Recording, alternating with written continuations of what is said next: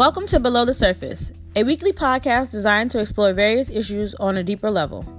Oftentimes, we are comfortable with dealing with issues on the surface because it may be easier, but we often ignore what's beneath. Consequently, many of us suffer in silence. My hope is that through exploring issues on a deeper level, that we are able to go beyond the problem itself so that we may learn something and feel empowered to make a change.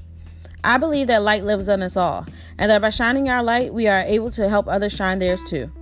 This is my light, and I'm your host, Terry Wilkinson, and this is Below the Surface. This morning, I woke up with a heavy heart. I literally cried for an hour, sitting on my bed in silence. As my tears fell, I began to recall the events that have occurred over the past few weeks, the countless lives lost to date, and my own fear and anxiety concerning being black here in America, and raising a black son and daughter myself. My entire family is black. My brothers are black, my mom and dad are black, my cousins, uncles, aunties, we're all black. And to think that I might lose any of them because we were born as such is a pain that I cannot bear. I cannot cope with the fear of losing not one of them, simply because I shouldn't have to. Gradually, as I continued to sit, my grief turned to pure anger, and I began to think, why should I? Why should I have to lose anyone I love simply because of the color of their skin? It's really heartbreaking. In my mind, I began to imagine what my life would be like if I were a white woman of my same age raising a son and daughter. I imagined myself waking up this morning, preparing breakfast for my children. As we sat to eat, I'm able to fully enjoy their presence, listening to them express what they want to be when they grow up, and honestly believing that they might accomplish just as they have imagined. Free from the harmfulness of this world and able to persevere without the questioning of their background, their integrity, or their knowledge. No one questioning who they are, simply because of who they are. The sky's the limit, and they can bask in it. Short-lived, I snapped back to my reality. And with negative thoughts looming in the back of my mind, I sat there with my own children for breakfast, looking at them. I thought about how they cannot quite yet understand the world around them, and how I must show them what I see so that I can protect them better. My eyes wandered, and I looked at my son. I wondered if I would be able to watch him grow up. I could feel my heart break as I thought the thought, and a sad thought really, but I can't help myself. The anxiety of it all makes me think these thoughts. I wonder if I'll be able to watch him go to high school, or if he'll someday graduate high school, go off to college, have a family of his own someday, if I'll be able to watch him grow old. I wonder, what must he say better or do better so that he will not become a victim?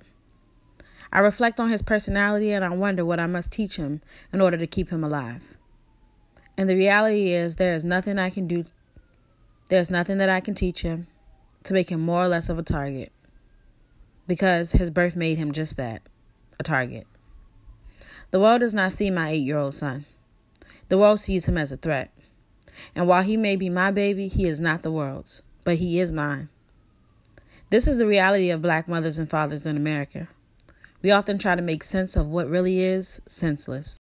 Sitting here, I'm asking myself what I could do better to help my people, to protect my people. And I'm sure that many people in my position often wonder the same thing. Some of us are not able to go protest or to be on the front lines fighting for justice, and some of us are just plain scared.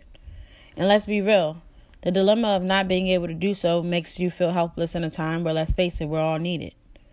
We're reposting hashtags and we're posting videos, anything that makes us feel like we're contributing to the movement. But oftentimes, black people themselves criticize one another for doing too much or doing too less for the cause. In my opinion, there's no right or wrong way to do anything as a black American, because ultimately what you do or don't do often still results in the same thing, except when you do things together as a whole.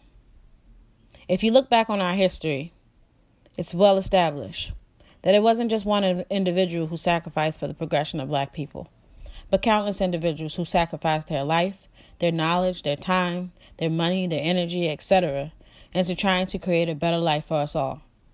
No part was too small, but everyone played a part. Today, I want to encourage each of you to think about the part you play in making a difference for our community at large. And to remind everyone that no contribution is too small. We are all trying to figure this thing out at a time when it feels like the world is literally coming down around us. But we have to be our own solution. The system that is in place was not built for us. In fact, it was built to keep us out. While it may be hard and when it will not be overnight, we need to work together to be better. Let's create a world for our kids and their kids where they are truly free. Where black parents can let their kids play in a park and not wonder if they'll be killed. Where wearing a hoodie doesn't make you a target. Where jogging down the street or eating ice cream in your home doesn't make you a target. Let's figure this thing out together.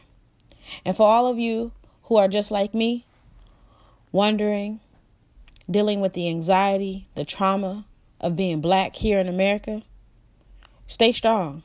Stay close to God. Pray about it. Be there for each other. Support one another. Because after all, we are all still in this together.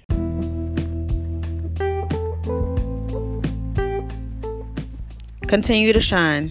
This is Below the Surface.